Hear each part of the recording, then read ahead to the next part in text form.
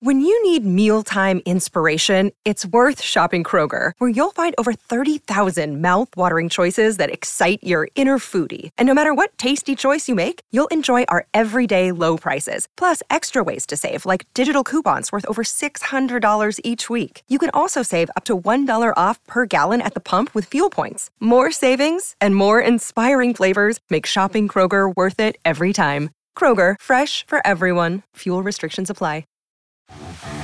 Welcome to the 7th season of the Combustion Chronicles podcast, where bold leaders combine with big ideas to make life better for all of us. I'm your host, Sean Nason, CEO and founder of Mophie. As a maverick-minded, human-obsessed, experienced evangelist, I believe the only way to build a sustainable and thriving business is to put people first. Throughout this season, we'll be connecting you, the listener, with cutting-edge leaders in the experience world who are challenging old ways of thinking with bold new ideas and a commitment to human-centric design. Experience matters, people matter, and revenue matters. That's why it's time to ignite a people-first experience revolution.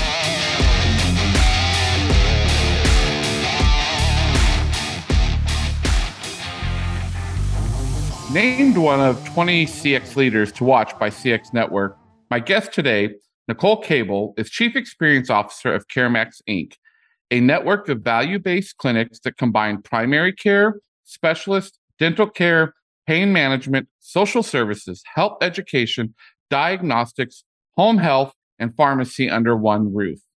Since joining the company last year, she's been hard at work launching new CareMax clinics and standing up an Office of Human Experience. Before joining CareMax, Nicole held the same position at InnovaCare Health. Welcome to the Combustion Chronicles, Nicole. Thank you so much for having me today. I really appreciate it. Well, it is great to have you, and wow, what a career. And as you know, Nicole, we've become friends, and I've been on this healthcare journey, a little different one for me this year. So I know how disjointed our healthcare system is. But I want to know, what drew you back to healthcare after some stints that you did in retail and hospitality? Because, you know, people say get out of healthcare, but you came back to healthcare. What was that drawback?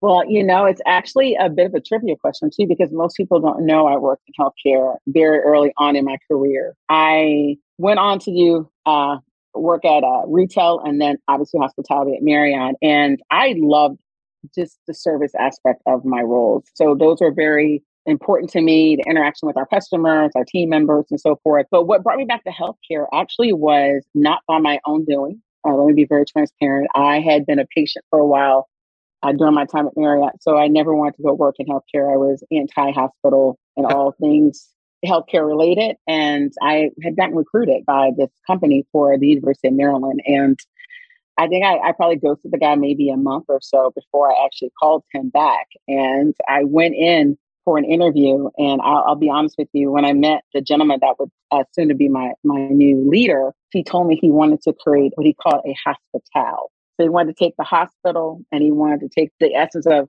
a hotel and kind of marry them for our patients. And so I thought, this might be interesting to do this work. So after some praying and some soul searching and a lot of talking to my colleagues at Marriott, because it was like, don't leave, you don't have to leave. It's, you know, you love it here. I made the decision to take this newly created role and I never looked back. I enjoyed it. It was definitely a challenge coming in from hospitality. It was, you know, some of the things that people told me when I came in were very rich and probably not for publication right now, but it was, it was very interesting for them to see me come in and be in this role newly created to get the entire healthcare system kind of focused on patient experience. So that was a very, very interesting time, but I learned a lot. And I've been using those lessons throughout my entire career. Well, and we're going to dig into more of that for sure. Okay. I love that you are bringing other industry knowledge into healthcare. And we've had lots of discussions with previous guests, and we have a lot of discussions at Mophie around, you don't have to create new things. Let's just look outside the industry and see what's happening out there. And, you know, I was really privileged working at Disney and the whole book around what if Disney ran your hospital. So that's the concept that you actually did bring to life there, which was so powerful. So one of your earliest accomplishments. And this is one of the things when I say that when we talk about maverick minded and human obsessed, where I think, Nicole, you are maverick minded because you actually created the office of human experience. Now, we know in healthcare, we call it patient experience or quality and patient experience. And I'm being a little bit of a smartass with some of this, but you came in and you created an office of human experience. So dive into that. What does that model look like? And in particular, because we have a lot of people in healthcare listening to this, what can those people across the industry learn from your creation of this and your model of the human experience? Okay, well, these are good questions. And let me say, when I thought of the idea of calling my department the Office of Human Experience, I had people, other chiefs that I worked with in NovaCare, look at me like I had two heads. I'm like, I don't care what you think. I'm doing it anyway. I believe that our work is very simple. If you skinny it down, we are human beings taking care of human beings.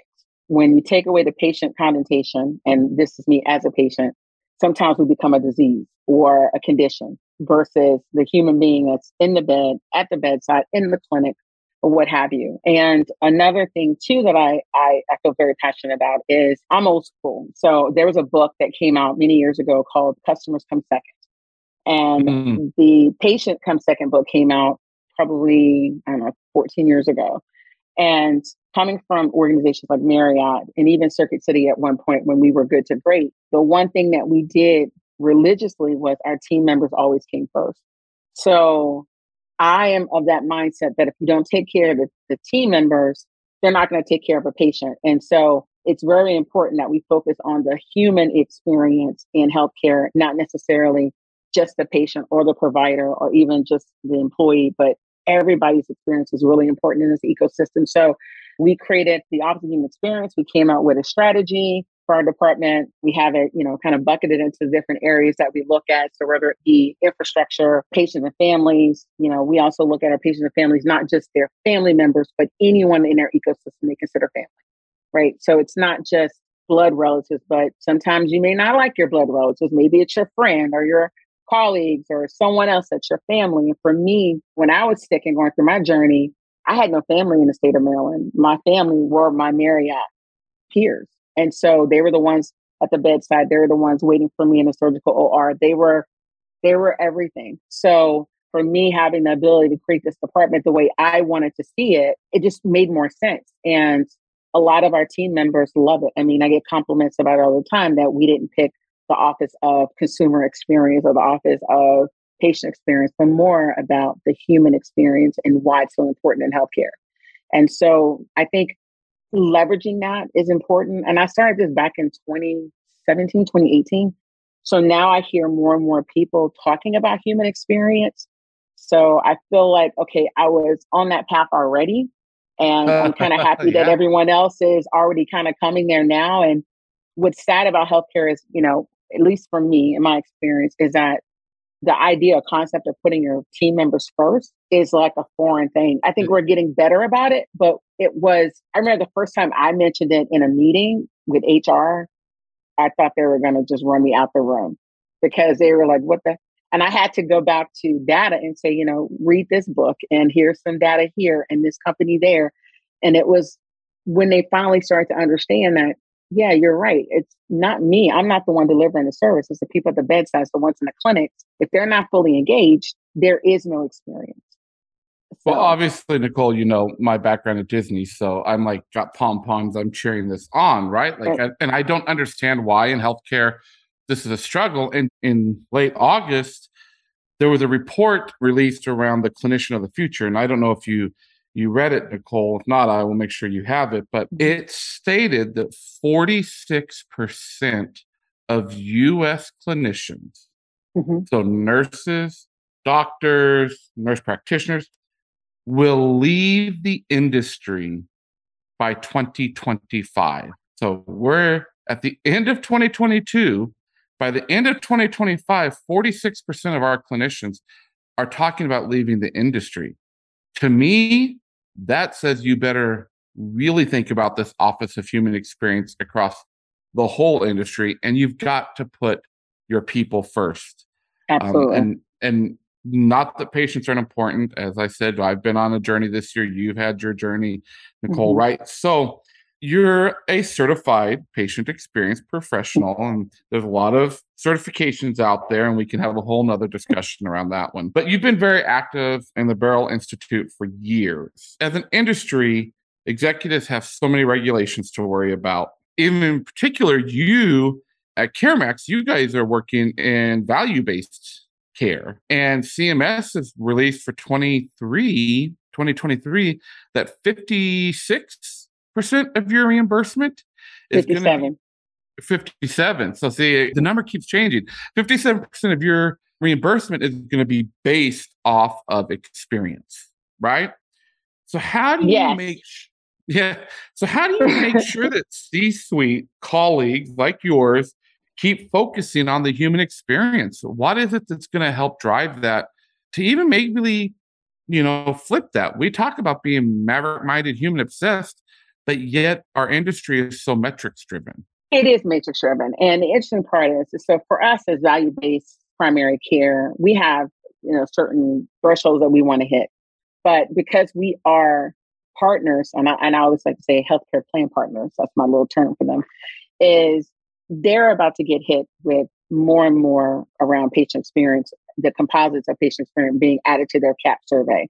And for them, they're mandated to do CAPs because one is a part of STAR rating, and it's mandated by CMS, just like it was for me in the hospitals. So I always try to look at, and because I came from a NovaCare Health, which at that time we were the 9th largest Medicare Advantage plan in the nation, and we had the largest MSO. So I actually got to, I don't say play, but I got to do some research of my own on how do we get everyone in the ecosystem to understand the importance of experience. And that meant working with the different markets. That meant working with the individual provider practice offices that we had, our affiliates, our even wholly owned. And so by looking at it from a corporate perspective, and for me here at CareMax, I'm very fortunate. I work with 2 gentlemen that co-founded the organization who really believe in human experience and just making sure we deliver a better outcome to our patients and our families. And I think because of their own personal issues that they've had with their family members and themselves makes them more sensitive to what it means to make it better for patients. And so it's not a hard sell. It's not a hard push for me, thank God, in this space where I am. But it is difficult to translate that to our team members down in the markets. And so we started incorporating a lot of this information into new hire orientation. And it's like the why, right? So while we're not mandated to do any CAP survey, CMS doesn't do that with physician practice groups. I'm not sure why, but they don't. We do our own CG CAP survey. And we do that survey because it is a helper survey, and so to speak, with our plan partners. It allows us to understand where the disconnect is for our patients' experience during their journey, during that particular time in our clinics. And then we can do service recovery. We can look at opportunities to change and tweak processes. We bring our patients in. We're already creating a patient family advisory council. So, when I say I want to make sure our patients are all in and we're all in with our patients, we feel that if we do that successfully, not only will it grow our business, but we'll have that earned income, that resting growth rate, as I like to say, will lower the disenrollments. And more importantly, we'll create a system that really does focus on the human experience. And, one thing I find myself saying to people that don't understand it is like, the saying that I hear all the time is nothing about me without me, right? Don't do anything for me without my input. And I feel like that's important from a patient experience perspective, because so many times you'll sit in a room with someone and they start talking about what they want to do and how great this is for patients, but never once have they qualified it with a patient or even been in the clinics at the bedside to see what it's like for the actual people that have to deliver what you're trying to think up. So again, I'm very blessed. I have the ability to say what I got to say when I want to say it, being a chief in the organization. And, I don't have to use that title often. In fact, I never use it at all. I try to win people over through influence and through why. And once they see the why and they connect to their purpose, they want to deliver that service to that patient at a higher level. So I think that's really important. It's just getting the C-suite, which I have to understand, and then make sure it cascades down. And then also manage up. Like, I give a lot of the credit to the people that do the work every day. I don't take credit for anything. That the thing you mentioned earlier about the 20 CX leaders, when I got that, I literally went around the office and I was like, I want to say thank you.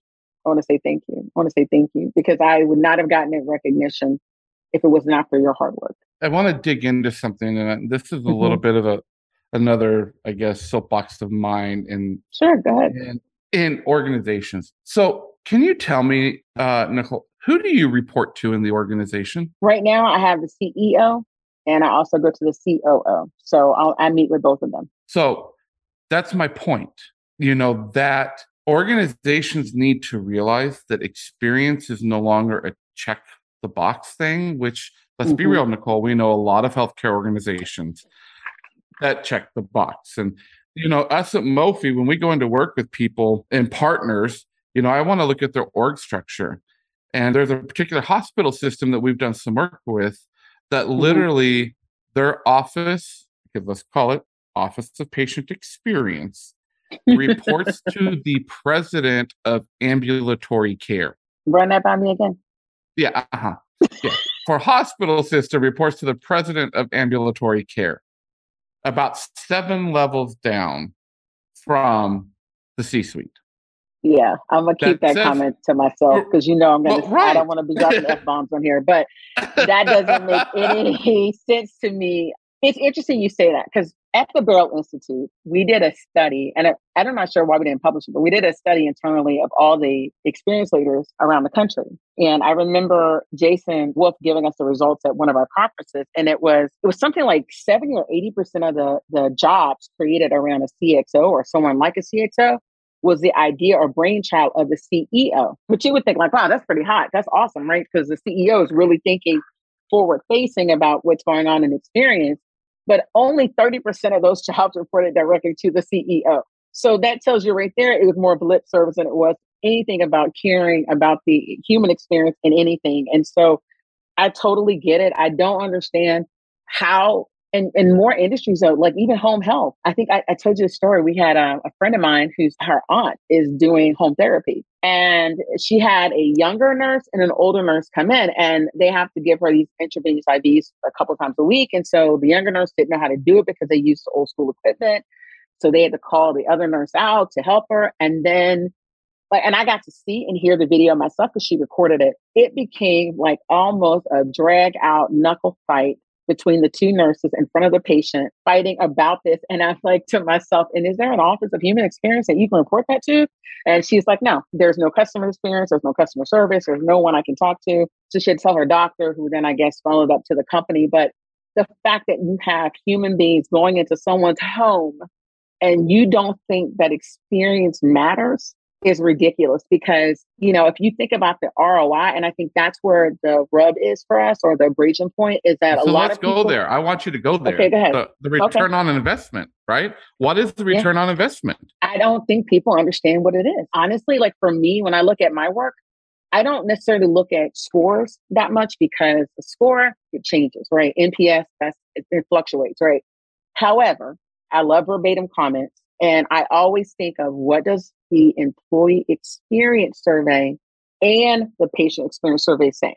Because if the team members are happy, I guarantee you I'm going to be having patients leaving me, and I'm going to have turnover, right? I'm going to have turnover in both fronts. So I have to make sure that both are aligned and make sense.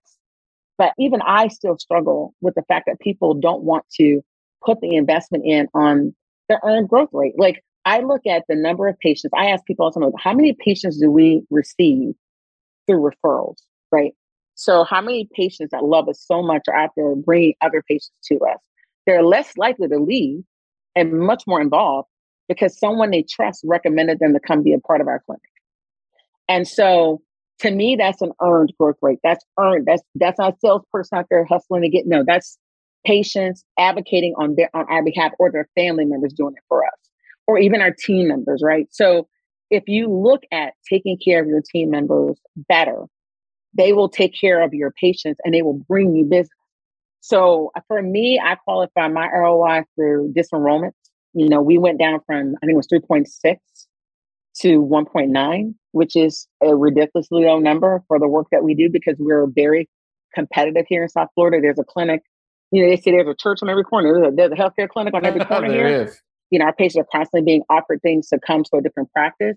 But, coming from hospitality and knowing Ritz-Carlton the way that I do, to me, people become less price sensitive when they become loyal. And not that we charge a lot, because obviously we're MA, so it's not like that for us in the money. We don't make money on fee for service. That's not what our model is. However, we're able to offer things for our patients that I consider to be different. We'll come to your house if you're not feeling well. We'll do all these different things for you as a human being. And I think one of the things that I love about CareMax is we say we're a whole person, whole person. That's mental and social, all that stuff. So all the things that I see that we give to our patients and our families makes me very proud of the work that we do because, if a team member comes to me and gives me a recommendation, I'm like, okay, hold on, let me write that down so we can say that can work. And if it works and we do it, guess what? So-and-so gave us this recommendation. So-and-so needs to be rewarded. So-and-so needs to be recognized. That's important. I want to make sure we call out those three things because there's a huge discussion around ROI, particularly in the healthcare space, right? It seems to be harder to measure for people there. But what I heard you say was things you looked at was, patients through referral, so earned growth rate, right? Disenrollments, and then the whole aspect of employee churn, so turnover. Yes. If you can drop your turnover rate, almost every HR person knows how much it costs to onboard an employee. So if you drop your turnover rate, you can test that to dollars. And I think that's just a good thing. Even us at Mofi, we've tried to figure out, what does a return on experience look like? And it's a conglomerate of those measurements. So I love that. And I just wanted to call that out again. So thank you for giving that to us. Again, and you were joking earlier when we talked about maverick minded and human obsessed, and you were saying, what's a maverick? I don't know that I'm a maverick. Well, if you listen to how you talk, people right here are going to say, oh, she's a maverick. Like you were thinking very different. And I don't want to leave this piece of your story out too, because you've also been very active in promoting diversity in healthcare leadership. And we are huge proponents of that, practicing human-centered design and being human-obsessed. How does that diversity help, an organization be more human-obsessed? Tell us the story, something that people can really latch around for this piece of diversity and organizations. For me, it's important because, one thing that we tout is that we are about vulnerable minority populations, right? I hear that all the time. And sometimes it's cringy because I know that the people are not really, because I go Google the company that's talking and I look at the C-suite and there's like no diversity at all at that level making decisions, right? So here it's a little different for us. I think when I am looking at diversity, equity, inclusion, and belonging, which is actually one of our core values for our company, it means something because we're hearing different perspectives. We're all human beings, but we serve a multitude of people. What may work for me may not work for my Haitian patient population. It may not work for my Asian patient population. It may not even work for Memphis, Tennessee, or Brooklyn, New York. So there are some things that are very nuanced that you're going to always deliver, maybe 80% of it, but there's always that 20% that's going to be different based on those patients' needs, their culture. We always say no one ever leaves their culture behind. You bring it with you when you come to the United States. And one of my colleagues actually gave me a good one because we always say we're a melting pot. And he says, no, we're more like a salad bowl. And I was like, a salad bowl. And then he started explaining to me, he's like, yeah, because a really good salad is made up of all these different pieces and all these different, that gives this different flavor. And then it makes the salad so much richer. And I'm like, yeah, I don't like that because we don't change who we are when we come here. We still stay the unique individuals that we are. But if I can respect that and I can learn from it, then it makes us a much more powerful company. So like when we go on a market, we hire what's in the market. So if we're in Tennessee, then we're hiring people from that area because this is what patients are going to see. This is what they see every day.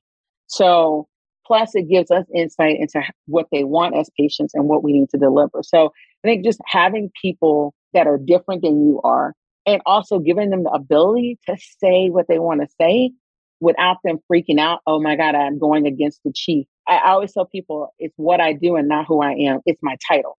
It's not who I am. That's It's right. what I do. So don't ever have a fear to speak up, because what you give us may be the differentiator for everything that we do. So no idea is a bad idea, and all voices are welcome and heard. And so I think we need to keep that going. I can tell you, once in my career, I had hired the first openly male to female transgender for my front desk, and we saw about 23 to 2,500 people a day, over 800,000 a year through my department. And it was definitely different, because there weren't no laws that said I had to, do this, right? It wasn't any of that. We did it because it was the right thing to do. She was very talented. She really wanted to do something different. She was always appreciative that she could get a professional job, is what she would call it, working with us. And we had a good time. My department became the Department of LGBTQI. And plus, because everybody wanted to hang out in our group because we were so diverse, and I had openly gay, and I had this, because I didn't really, I don't care who you love or what you like. I just want, as long as you can do my job, I'm good. I'm the nicest person on planet Earth. And so I think because we did that, it did open up a dialogue. It did open up questions and alleviate concerns for people that were questioning, why am I letting her go to the women's bathroom? Right. Yeah. So that became a hot topic of conversation. But at the end of the day, it worked itself out. So I think you have to be willing to go out there and do things that some people may think you're crazy for doing it, but if it's the right thing to do, you need to stand by it. I love it. Things.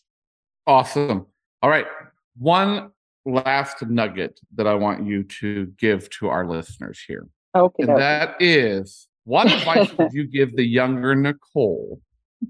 Oh, okay. You flipping the script on me. Good. That wants to get into PX or CX. What's that one piece of advice you would give her? Connect to Sean on LinkedIn. That would be enough. No, seriously, honestly, that would be one I would give my younger self. But I would definitely say, just be open and connect with people that are like-minded, and study your field. Whether you do it through traditional means, or brick and mortar, online school, whatever. Or if you're not traditional, you read the trades, you look at the scholarly articles, you do your research, you connect to other people.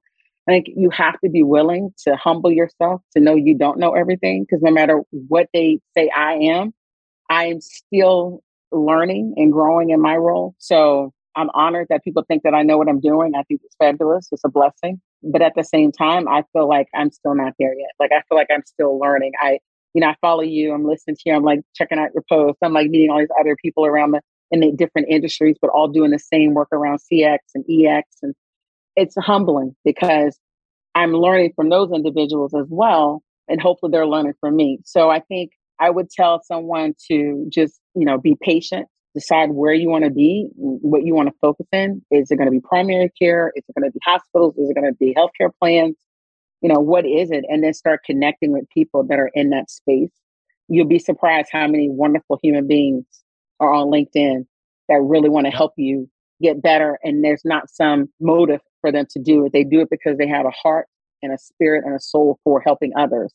And so I think, like our social Saturdays that we have, I feel like that's it. You see all these wonderful people that are just genuine human beings that just want to make the world a better place. And so I would strongly encourage my younger self, or anyone else, to get connected to those individuals and be open and humble. And no matter how high up the ladder you climb, remember that you can get knocked right back down that ladder. So you want to make sure that you stay humble in your journey, so that you don't burn bridges. You can't do that.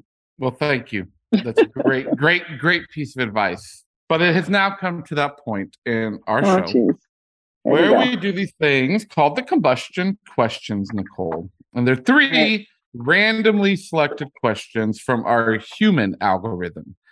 So, and our human algorithm's name is Michael. So it's kind of fun. So are you ready for your three questions, Nicole? Yes, I'm going to take a head of water to prepare myself. Yes, go ahead. All right. Combustion question number one. If everything in your home had to be one color, what color would that be? Oh my God. White. White. I need to see clean. And I have to ask, why? It has to be clean. Now, my cars are red because I like fast and speed. However, my house needs to look clean. I need to have like white. Like it needs to be, it's not possible because I have nieces and nephews. However, if I didn't have them, white would be the color. So when I walk in, I can see everything nice and pristine. Great. Okay. Combustion question number 2. Raincoat, umbrella, or both? Oh, well, I live in South Florida, so I'm going to say both. Okay. I have to, yes. Those that know South Florida understand those monsoon seasons or hurricanes when they come through. You don't want an umbrella, though, during a hurricane because you may No. Awesome. Okay, last combustion question. What do you think about candles? Candles. Oh, Jesus. That is my crack cocaine. Hope that started to be inappropriate, but that is like my kryptonite. I love candles. I am a huge fan of candles. I have candles everywhere in my house. When you come to my house, they're burning, and people probably think I am like on some sort of, I don't know. I'm a fiend when it comes to candles. I have an incredible stash of them. Yankee Candle and Bath and Body Works knows when those sales come, I am the first one in line. Well, awesome. Well, Nicole, thank you so much for being with us here on the Combustion Chronicles. As you've heard Nicole mention a couple times, find us on LinkedIn, find Nicole on LinkedIn. If you can't find her there, go to mine. You can find her through my connections. We do a lot of talking back and forth on LinkedIn. Thank you so much for being with us today, Nicole, and I look forward to talking to you again. Same here. Thank you so much for having me. It was my pleasure. Thanks so much for listening to this episode of the Combustion Chronicles. If you've enjoyed this episode, please take a few minutes to subscribe, rate, and review.